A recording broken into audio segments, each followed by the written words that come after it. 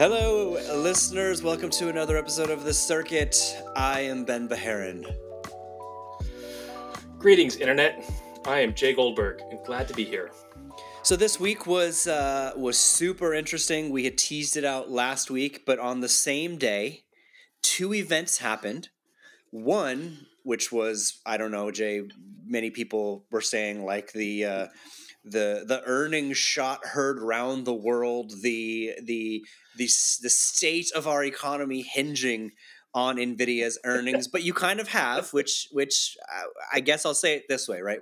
On the same day, we had who is not only the most unprecedented valued semiconductor company in history in terms of value, we have the bellwether, the trendsetter, the king of semiconductors in Nvidia on the same day that the prior most valued semiconductor company, the prior king, leader, and dominant company in Intel, had a foundry event. So there's the two events, the challenger and the current champion, which was a role reversed a decade or so ago. So so let's dive into it. I was at IFS Connect, which is now, that was the name of the event.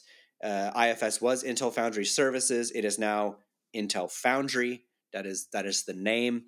I'll lob out a couple takeaways, and then I'll let you ramble. So the first is, we have always asked this question, right?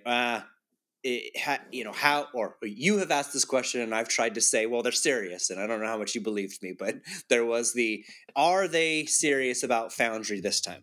So I've been optimistic that they are, from conversations I've had with management. I think a very, very clear yes, based on several things that they did yesterday. A gigantic ecosystem surrounding around them. Rene Haas was there, our friend from ARM, talking about their collaborations with the ARM ecosystem, basically the deep collaboration that they've done so that Intel can make any ARM chip that is already made at TSMC there. You had Synopsys, you had Cadence, you had Ansys, you had a whole host of chip design companies, EDA tools, say they're ready for 18A, right? And this is really the focus of Foundry, will be people making on 18A. Now, that doesn't preclude them from 20A, Intel 3, Intel 4, Intel 7, etc. There will be ways they can work with companies that want to do those somewhat mid-modern nodes. But really, 18A is it, because and in case anybody's unclear with this naming scheme, let me just give you the analogy that makes sense. So 20A is roughly 2 nanometer, so 2.20, 2.02 nanometer. 18A is 1.8 nanometer, if we're, again, using common terminologies. And then they announced the subsequent successor to 18A, which is 14A, 1.4 nanometer. So the number gives you essentially enter a decimal point where it's at. So most people are looking for our 1.8. That's what they're trying to build on with 18A, which would, again, suggest that's capacity competitive to TSMC 2 nanometer. I think that's how I would look at that. So they've brought the tools. They talked like a foundry, which I think, again, was kind of an important takeaway, right? They said all the right things that you would say if we were listening to a TSMC, Samsung, and or Global Foundries event, in terms of product roadmap, all the tools and ecosystems, what's available to customers in terms of tape outs, testing, et cetera, et cetera, et cetera, et cetera. So I think that's why they did this event. It was the Foundry coming out party, and it was to sound like a foundry, so everybody knows that undeniably they are serious about this. So that was kind of a first step. I think that's good. Again, we have said, as many oftentimes, this is still a long journey. We want to see what happens on 18A and 25A, but that coming out party, I think, again, they feel very set up. Their menu is there. Any customer that's made with TSMC or Samsung has everything they need to do this. They just need to keep winning those customers. They announced Microsoft as a customer. They announced an up of, I don't remember the amount, but now $15 billion of lifetime value, dollar value to the foundry. We don't know what that means in annually. That's lifetime. It's up slightly. So again, they are getting those customers. But bottom line, big picture, the key top line point, they sound like a foundry now. It's operating like a foundry. It seems to be very unbundled from Intel product. Well, again, we'll see proof in the pudding, but it looks like they addressed some very hard questions that we asked behind the scenes around that. So I take that as a positive first step. If this was truly the day that Intel Foundry was born, I think they've got the right foundation to move forward from here. Okay. So I did not attend in person. I listened in, and so I missed some of the body language. But I would say that I accept that it's a good first step, coming out debutante moment. But I walked away a little bit underwhelmed, and I'm not just being picky here. Let me walk through my things that sort of left me unexcited. First off, they only announced Microsoft as a customer. That's one customer, and that's good. But like for months, we've all been debating like who's going to be all the speculation, who their first customer is going to be, where's that going to be, and they announced Microsoft, but it wasn't like a big fanfare. It wasn't like, hey, this is the first customer. I mean, they should have had like confetti launched from the stage and balloons falling from the rafters. Welcome. It was just like, hey, Microsoft's here. Like, and yeah, Microsoft execs got up and said nice things, but it wasn't like it didn't feel exciting, and so I kind of wondered about that. Like nobody seemed that excited about it, including Intel. Like, this is your first customer. Like, take their first dollar, frame that first dollar they send you, hang that up behind the cash register. There's still rumors that MediaTek and Amazon are out there in the works. Like, the MediaTek people were there, said nice things about it. So yeah, there are other customers out there that they can't announce, right? But like, just wasn't much on the customer side. Yeah. A second concern I had was they didn't announce CHIPS Act funding. Yeah. And I get that is completely beyond their control. They're dealing with the federal government. It's a lot of money. But again, that was missing. And third, they didn't give out the financials.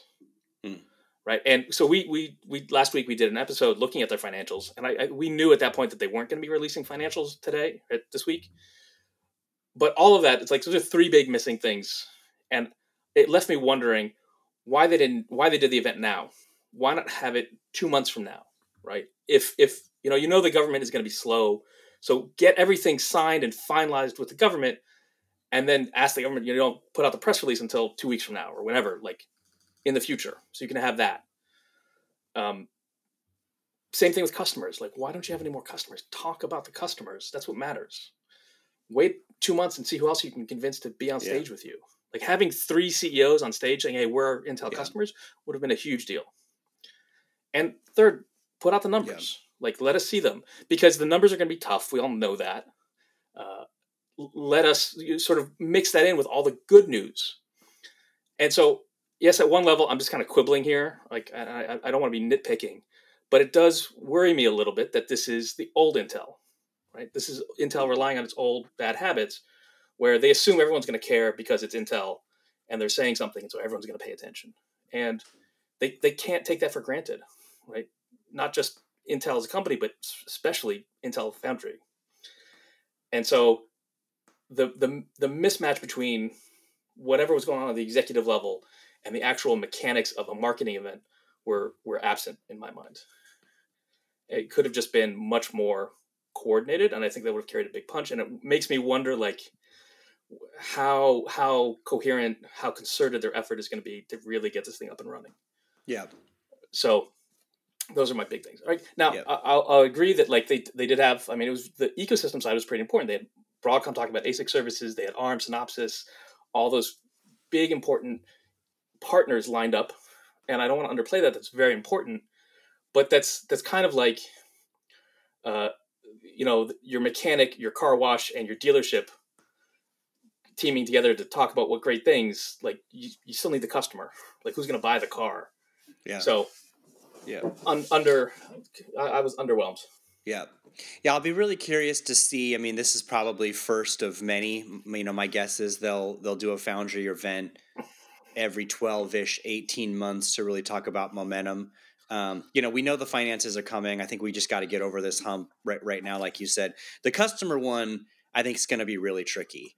I had some conversations with management, behind the scenes, and I knew this because TSMC doesn't release customers either, but who they have because the supply chain is leaky. So essentially, anybody who has priority status at TSMC that's talking to Intel doesn't want to give that away because they don't want to give up priority status to the degree that anybody that has priority statuses, which is a question. But regardless, the good thing is over the course of the next few years, whether Intel announces customers or not, and I do hope that they have customers on stage. I mean, when Rene came on, he sort of did the whole, like, everybody was kind of like, oh, arms on stage with Intel, like that's just that's crazy. Who would have thought, right? And they were like, it's kind of like this moment, and and Rene used the whole, like, going back to when Steve Jobs said, hey. Or brought iTunes to Windows, and he was like, "Hell's frozen over" was like the marketing term. Right. But the real, though, to me, "Hell's frozen over" moment would be when Jensen's on stage with them at a Foundry event.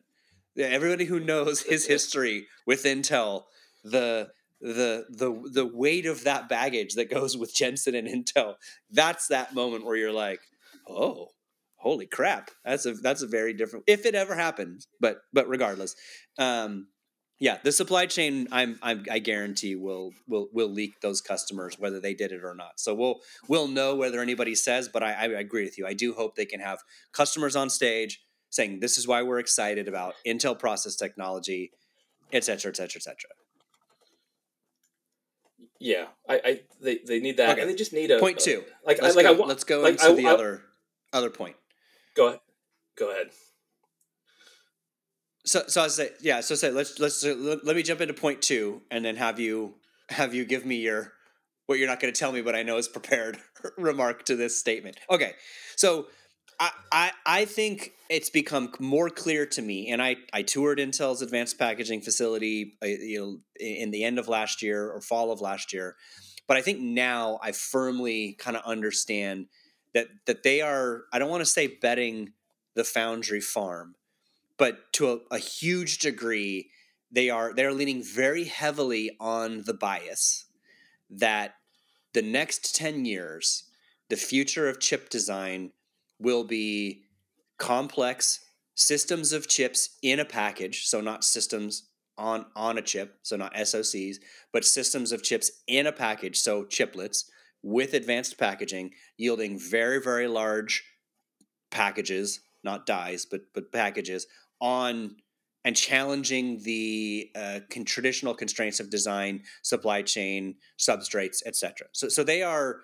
That's why they use this language. We are positioning ourselves as a systems foundry for the AI era. So again, their bias is, as we move to AI, you're going to need a completely different way to make these chips. You're going to architect them differently. You're going to build them differently, and so they're betting that's the case. And I do know, like, they are well ahead in advanced packaging and advanced chiplet infrastructures than TSMC. So they have that highly differentiated advantage for any customers who want to use them. Again, you got to make a pretty big jump to move from TSMC to Intel, although they're the only advanced packaging facility that can dual source, meaning you could make your wafers at TSMC, bring them to Intel, and they will patch them together as long as you design with EMIB in mind and some of their bonding techniques. But all that aside, my point is that's their bias. Now, they could be wrong. I don't know. I mean, we don't know where the future goes. Is the future monolithic? Is the future disaggregated design and chiplets? I mean, I tend to think there's a lot of logic to that. But, and here's the point I'll make, and then you go.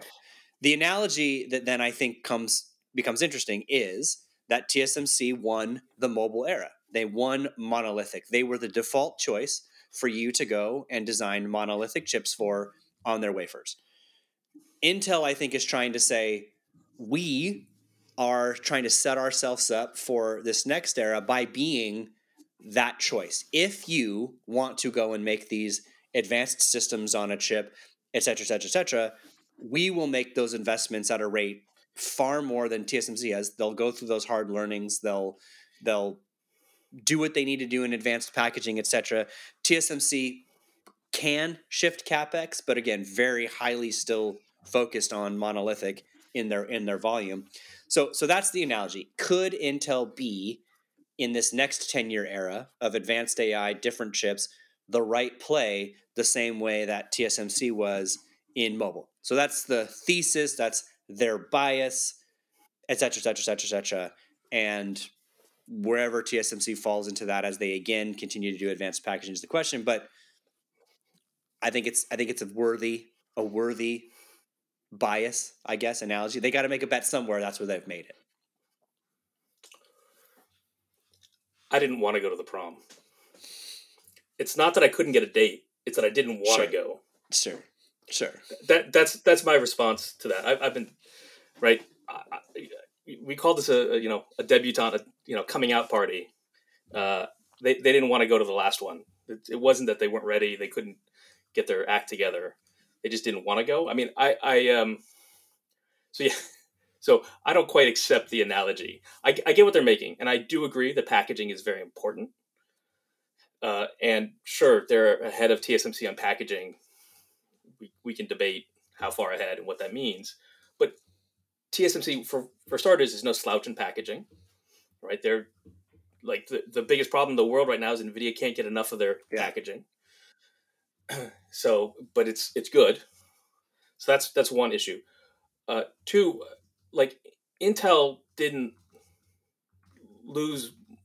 wasn't in mobile because they weren't trying. They lost it because they just couldn't execute. And what is supposed to give me confidence that this time around they'll get it right?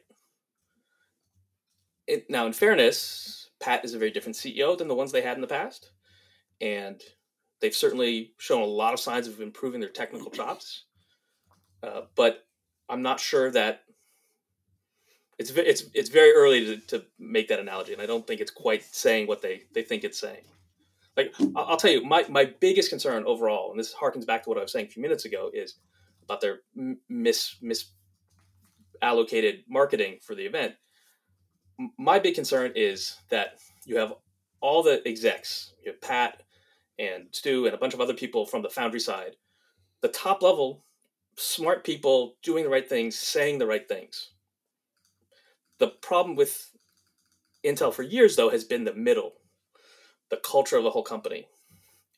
And I get that the execs want to make this transition and packaging is going to be really important and they're going to sell that hard and push that hard and systems of chips. That's the big thing. Can they actually deliver that on the ground through whatever number 10 layers of Intel culture and management that is resistant to change and has been resistant to change, right? Now, Pat's done a good job of shifting the organization, but it's a big shift. And I am just, from what I've seen so far, I'm not convinced that we're anywhere close to that process, which makes me, a little hesitant to get fully on board with their new mantra. Yeah. So I think there's two things. I think the reality is I firmly believe if Qualcomm or MediaTek came to them and said, we want wafer scale production of monolithic designs on 18A, they could do that. The reality is they're not going to do that because they've got what they need in TSMC. So regardless of whether Intel can, which I believe they can, they say they can, and commentary from the Qualcomms of the world and MediaTeks would suggest that, sure, that's an option. I just don't think they're going to. I don't think those wafer scale customers are going to leave TSMC with this point in mind, as long as A, they're still a preferred TSMC customer, and did I say A or one? Either way, B, they design monolithic. Intel can do it 100%, but so can TSMC. That's not the differentiator, in my opinion.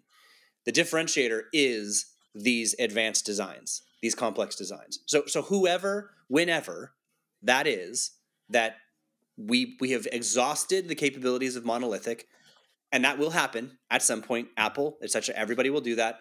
TSMC will have to be in a position to service those customers in the same way that Intel's positioning themselves. That will happen at some point.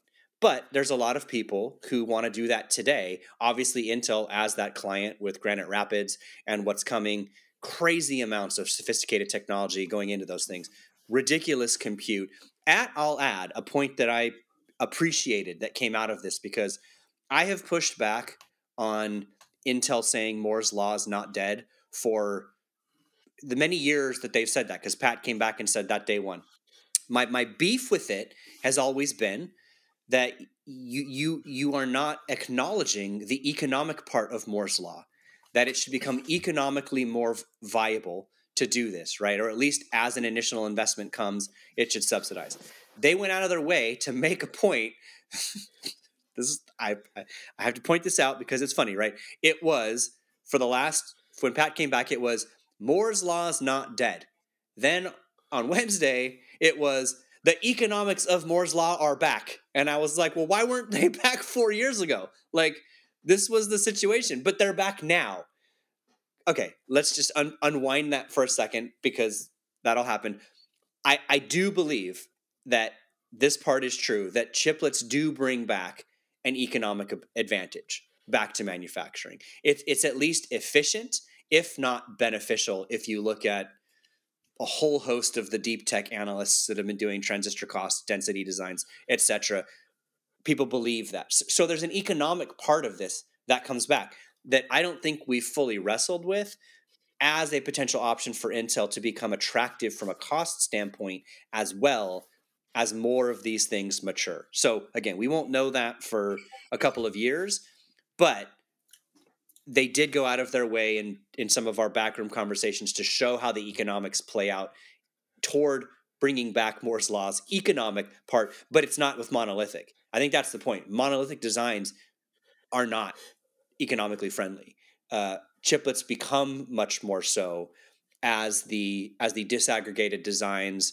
You're only using you're using many wafers for many different chips across the system. So I appreciated that, because, like I said, that's been my sticking point when you say Moore's law is not dead. You're not addressing the economic point, and now all of a sudden the economics of Moore's law are back because of this. So I appreciate that element of wherever we go from here. But anyway, point is, I don't think Intel's differentiated monolithic. That's my point. That's why, to your answer, they make it doesn't make as much sense there. So fine, they're just not going to get those customers. Their hope is they get everybody once they or they get a lot of business once they start thinking about all these different types of designs that TSMC is not actually currently investing in doing at scale like Intel is. You had me there almost to the end, but because I was going to say we can stop recording. I agree with everything you said. I think one, it is a very smart strategy on Intel's part to play up technical innovation. That's right. How they're going to survive this. If they can really deliver on all those things, packaging, backside power, gate all around, whatever, all that stuff, go down the list. That's how they're gonna get pushed through this. They're gonna have to lead with that. That's the real competitive advantage, and I think they've held on to that talent. They still have immense capabilities. So that's the right strategy. I think I only quibble with, or I question TSMC's response to this, because TSMC is not a lightweight when it comes to this stuff. I think it's fair. That's fair.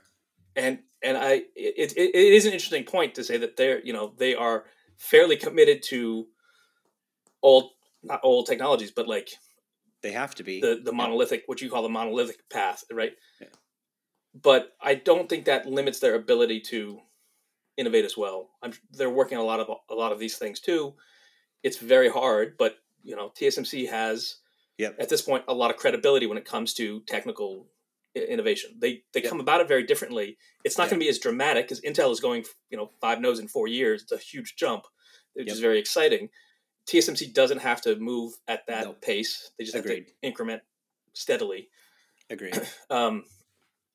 But it's hard, so maybe it takes them a little bit longer. Yeah. I think it will be very interesting to see how this plays out sort of in the last couple of years of this decade, 27, 28, when these things are actually production worthy and in the market. Yeah. Yep. And I think then that gets into sort of customer dynamics, which are interesting, right? Because you sort of touched on this. No, none of the big fabless companies are going to be in a hurry to raise their hand and say we're an Intel customer, because that risks jeopardizing their relationship with TSMC, right? AMD and Nvidia in particular, who are almost entirely dependent on TSMC, have very little to gain by saying, "Oh, we're going to go with Intel," because they already get the best pricing from the second best pricing after Apple.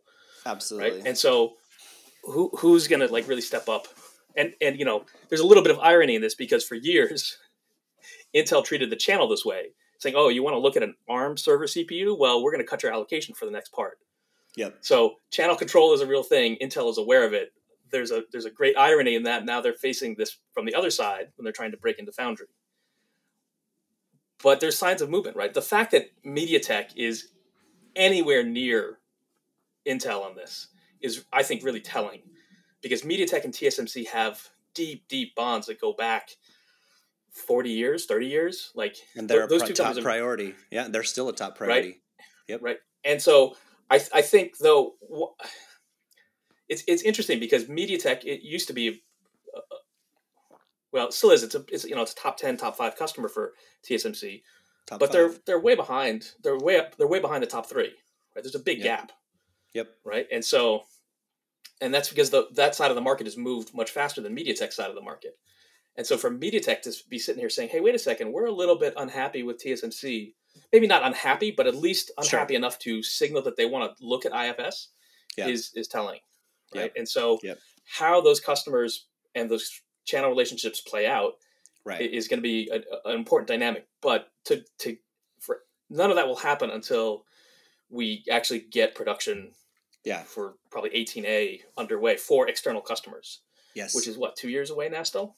So 25, 26. Right. And so my guess is that none of the major wafer scale customers sign up flagship leading edge parts.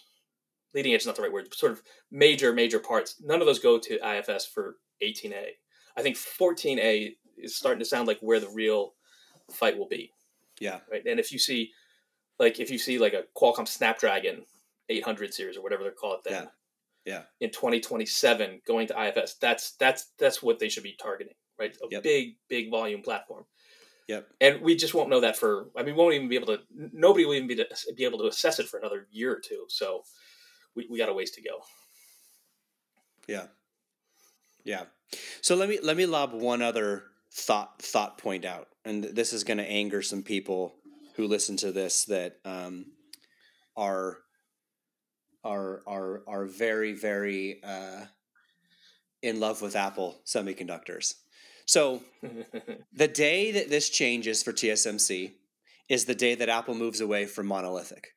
Apple is the single greatest reason why they are maintaining leading edge adoption in terms of wafer commitments. Because, right, if you are a foundry, you need a customer who can guarantee you scale.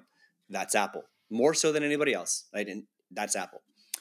The question I have, so let me back up. So the way to think about this is Apple funds TSMC's leading edge and any new innovations, right? They were, I think, one of the first to adopt CoWoS for ultra bonding of 2 chips. Apple does not make chiplets, but you could argue maybe that is it. Regardless, Apple would not say they make chiplets, but Apple is to TSMC what Intel is to now Intel Foundry. So Intel is again betting the farm not on monolithic; they are betting the farm on chiplets. So is there a risk that their commitment to Apple, if we believe over the course of the next 10 years, we move away from disaggregated design from monolithic to chiplets? I don't know about mobile, but whatever. Is their commitment and deep relationship to Apple in any way a hindrance of them adopting and advancing all of these areas that Intel is putting a lot more equity into.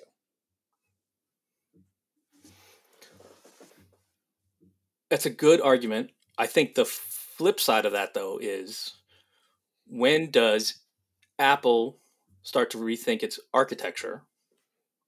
Agreed. I don't know, and but and then say, oh yeah, TSMC, for the next A series, we need you to do something funky. that's the day this changes. But what if Apple's stubborn? What if they're like, you know what, we don't need to because we don't have to abide by the same economics as everybody else because we're vertical. Like you could argue that Apple could slow this down, and that TSMC will be in a pickle given how much they money. I mean, I'm completely speculating. I would love to see Apple adopt chiplets tomorrow. I think it would be fascinating and exciting, and the kind of crap that they could do in things like Vision Pro, high-end desktops, and mobile devices would be amazing. But they don't even seem to be on that track. Like they seem to firmly be comfortable with monolithic over the long haul. So I agree with you. That's why I said the day this changes for TSMC, and all of a sudden we're like, look at the wind for advanced packaging, is the day that Apple moves that forward. I'm just slightly concerned, I guess, that does become a bit of a burden if the market moves that way, their commitment to Apple. Anyway, I'm just throwing that out there as a lobbed out thought experiment. Yeah, I think it's a really good point, but I think the where do we test it? So on the PC side, I think there's clear pressure now on PC CPU makers to move towards chiplets, right? AMD is there already. Intel's coming soon. Yep. Which makes me wonder, when does the M series from Mac have to go down that path? Right. While you were talking, I looked up a die shot of the A series application processor for mobile, and I don't think it's something that lends itself readily towards chiplets. Agreed. I could be wrong. Maybe I'm missing something here. No, I would but agree mostly with you. there's a lot of heavy digital logic on there, which Yep. really needs to big advantage for being monolithic. Yep. As opposed to a CPU, which has a lot more other things, I/O, memory stuff, where the different pieces can go on different processes more readily. Yep. So PCs, the though, A series, I think you could PCs argue. though, Yeah. Yep, yeah. I think we're saying the same thing. PCs are going to push it in that direction. And let me throw out another one for you. Because another major CPU customer for TSMC is going to be Intel. Yes, right? is already yes. So it'd be interesting to see if Intel, as it pushes more into chiplets, how heavily it's going to lean on TSMC to do that, because that risks sort of funding their biggest competitor. I love this observation. I think everybody we should track this. It's such a good observation. That's right. I don't know all the Intel roadmap lakes. I get them all confused. But like on that roadmap, I'm pretty sure they have at least the next two which are going out TSMC are chiplet based. Mm-hmm. And so I think that is going to help push TSMC in the right direction, because maybe Apple doesn't move, but then some combination of AMD, Intel, and Nvidia is going to push TSMC to get down this path. Yeah. So the caveat, absolutely, I was going to say absolutely, Apple would make it happen much faster. Agreed. But I think 100%. you add up the PC side, 100%. They get there anyway. I think the caveat to the Intel point is that they will still do the packaging at Intel. They're just having the wafers made by TSMC, and that's a whole can of worms that we have to address. Like, do people want to do that? Like, would they prefer if TSMC had all the same advanced packaging tools, menus, options that Intel has, which I do believe is highly differentiated towards Intel's favor. But let's just assume that TSMC has those. Why would you leave? Like you would prefer to single source at your one foundry, right? So there's a real competitive analysis to this that's going to get done that I'm excited about. But you're right. I think AMD and Intel, and AMD and Nvidia in particular, can move them in the right direction faster. But when you look at and I've read all the different supply chain notes relative to CoWoS and where they're going. When you look at how much they're investing in that compared to Intel, there will be a gap. I don't know how long that gap is and if the timing overlaps at all, but there's going to be a gap. And so that's why that's the only reason I make this point that, like, if we're trying to create the absolute bull case for Intel Foundry, it's that this bet pays off. They're well positioned because they have outspent TSMC in capabilities for advanced packaging and advanced systems manufacturing. And those timelines align correctly when said companies are like, you don't have what I need, and Intel does. Now, again, I don't know if that happens. I'm just presenting the ultimate bull scenario for Foundry. Yeah, that makes sense. And we can end Foundry on that. Let's move to Nvidia. Yep. All right. Yep. This was a very clean quarter, to be honest with you. So much weird stuff happened. One of the things I think is fascinating about Nvidia, and I understand why. I don't like it, but I understand why. But there are way more non-institutional investors, so retail and traders in Nvidia than any other semiconductor stock I've ever seen in history. It's super weird. Because of that, I had no idea what would happen. Like, what if they didn't beat enough? What if they didn't raise enough? Would the stock drop? And I think you saw, right? There was like some option calls that I think someone was saying was going to go between 150, maybe 200 billion in swings of dollar amount based on these calls. And it's like people had no idea. Yet they had a moderate. I mean, again, I'm not going to say $2 billion is not a great beat, but it's a moderate beat and a moderate raise. Again, $2-ish billion. And at the end of the day, the stock was up like 8%, 10%. It jumped the next day, but it felt clean. There wasn't an overreaction in any way. So I don't know what to make of that. What did you make of the, again, clean quarter, nothing shocking really, fairly moderate reaction? Like, it didn't break the world one way or the other. I remember in the distant past, 4 years ago, when there were maybe before times when maybe there were ancient mists of yore. Yes, when there were maybe 1,000 people who cared about Agreed. an Nvidia quarter. Maybe 1,000 people. And now suddenly this quarter, the fate of Western civilization rested. Our whole economy, the United States' fate hung on this earnings call. It is. My conclusion, published in my post, was like, Nvidia, the company, is doing great. Yeah, right. Great. They're doing great. Yep. Nvidia, the stock, scares me a lot. Like it's wild. Right. And we dealt with this. What was it, like 9 months ago? And there are all those crazy conspiracy theories about what And I was on that weird Twitter call, and people were just like, it was just full on Looney Tunes. Those people are still there. There's an immense amount of retail interest in the stock, and I get it. I mean, like the revenue earnings increase in Absolutely. Nvidia in the last 12 months is something no one's ever seen before, and we'll probably not see it again in our careers. I mean, just amazing shift. Yep. And so it's going to attract a lot of interest. I worry though that a huge amount of that interest does not have any idea what's going on. Agreed. And I know that like the average retail investor is severely outclassed in understanding what's going to happen with Nvidia stock, right? I mean, maybe if you're a retail investor, you have as good a sense of what GameStop's is doing because you can go to a bunch of malls and look yourself. Like nobody knows what's going on with Nvidia and their supply chain. Like there are hedge funds who are paying huge amounts of money to track it all down and figure it all out. Yep. Like retail investors cannot compete with that, and it's a dangerous stock for retail investors. But like I said, like to some degree, that doesn't matter. The company's doing well.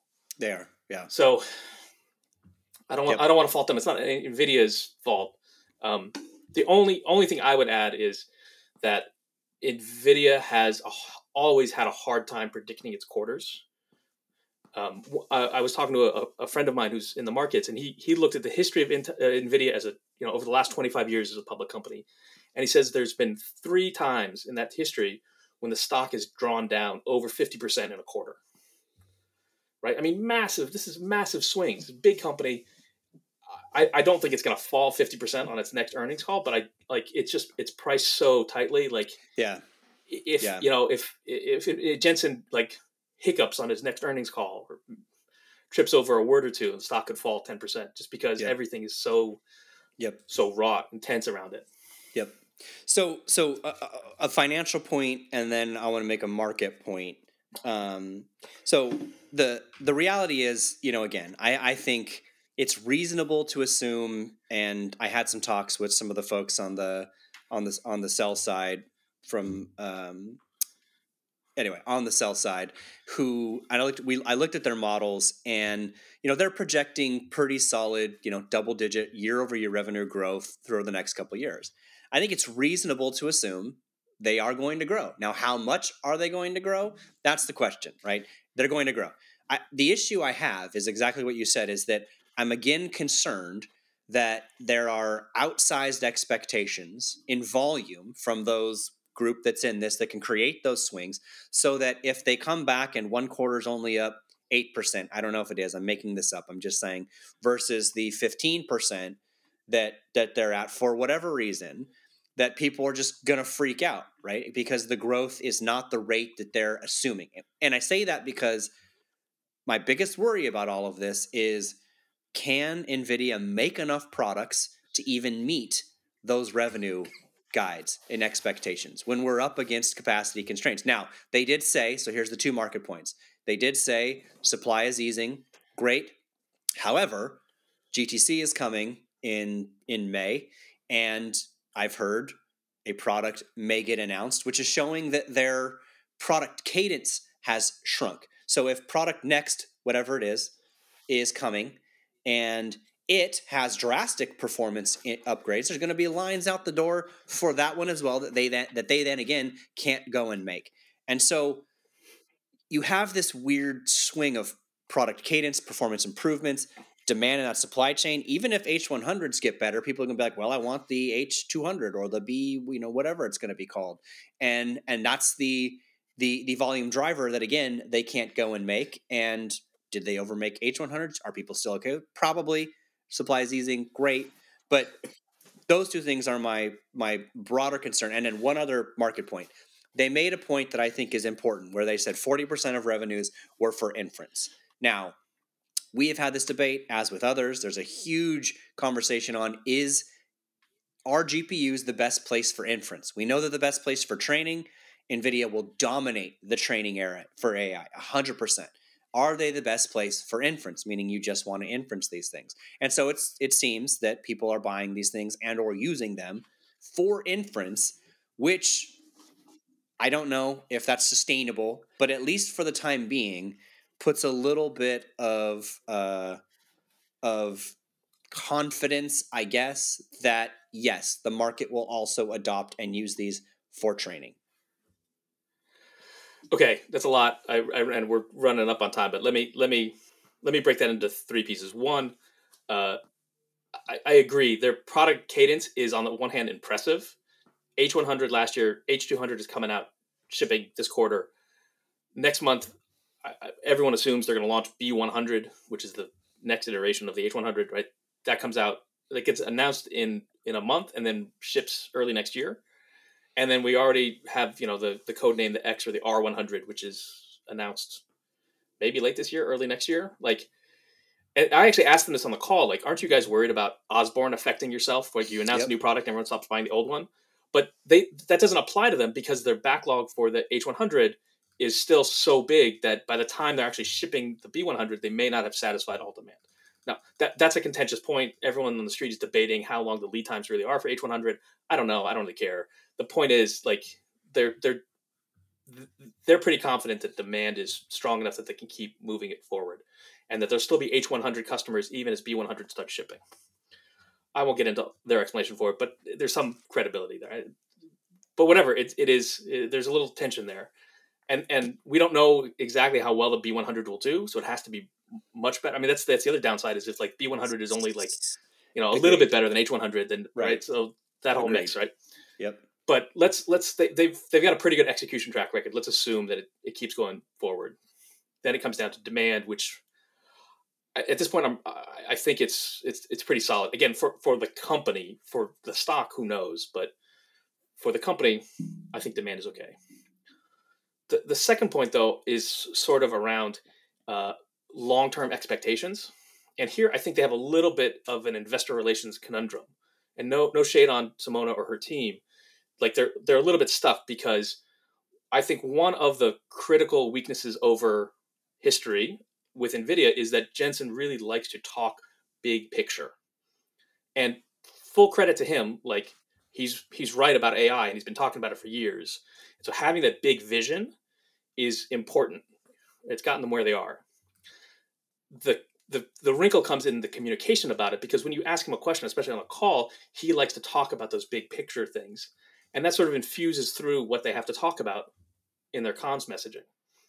And so one of the things I picked up on is they're talking about the TAM, the total addressable market for data center silicon, is going to double over the next 5 years. Yeah. From 250 billion to 500 billion, right? I posted on this today. You can go through the math. But what they're basically saying is the market's going to double over the next 5 years, and they strongly imply that they're going to capture most of that. And that's the big picture, which is, those are really big numbers. Yes, right? You work out the math. I was very conservative, and I got you get to some crazy big earnings and revenue numbers. It's a big assumption. It's a big assumption, and so talking about it now is just ratcheting up those expectations. That's my concern. Is you have all these people with very heightened expectations, and they're just doubled the TAM and threw kerosene on that. So there's a little that is like I said, an investor relations dilemma. They're going to have to that will at some point come back to bite them. But the business is good. The last point on inference, what they said was 40% of their data center revenue is going towards inference. My take is that it's just early days. Like the inference build out is by anybody's math, not just their doubling math, but by any math, like the inference is going to be a big market. We just don't know yet. We're probably in first inning of that inference build out, and I think they're seeing a lot more competition on that front. Yes, certainly the big companies, AMDs and Intel and Qualcomm are all talking up inference really heavily.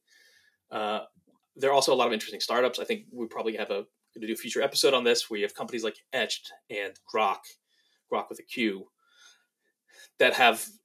Grok came out with some numbers this week, and everyone's been debating. Like they look like they have a pretty good inference part for certain use cases. So there's a lot more competition there. So I don't think we know. I think there's a lot of pros and cons towards GPUs as inference. I think Nvidia has a pretty strong story there. They have the software ties that they're going to lean very, very heavily on. And for a lot of customers, if you have Nvidia GPUs for your training, it's very easy to just use Nvidia GPUs for inference. Mm-hmm. And I think that again, technically it may not be as performant as some specialized ASIC for that. Right. But the software workload is a pretty significant barrier to entry or competitive advantage towards Nvidia. So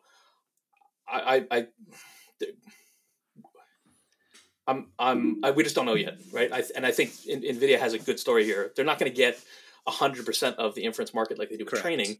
Absolutely. But like big swings in outcome for everybody if they're 50% share or 20% share of inference. Yeah. Those are radically different worlds we live in. Yeah. Agreed. All right, let's wrap there. We are up against our almost longest episode ever. Well, hopefully everybody appreciates the rich conversation. More to discuss. Obviously, next week will be Mobile World Congress happenings, learnings, discussions from the bars as Jay twists people's ears about the goodness. So with that, we appreciate everybody's time, and we will talk to you next week. Adios, gracias, vaya con Dios. I'll see you all in Barcelona. Thank you.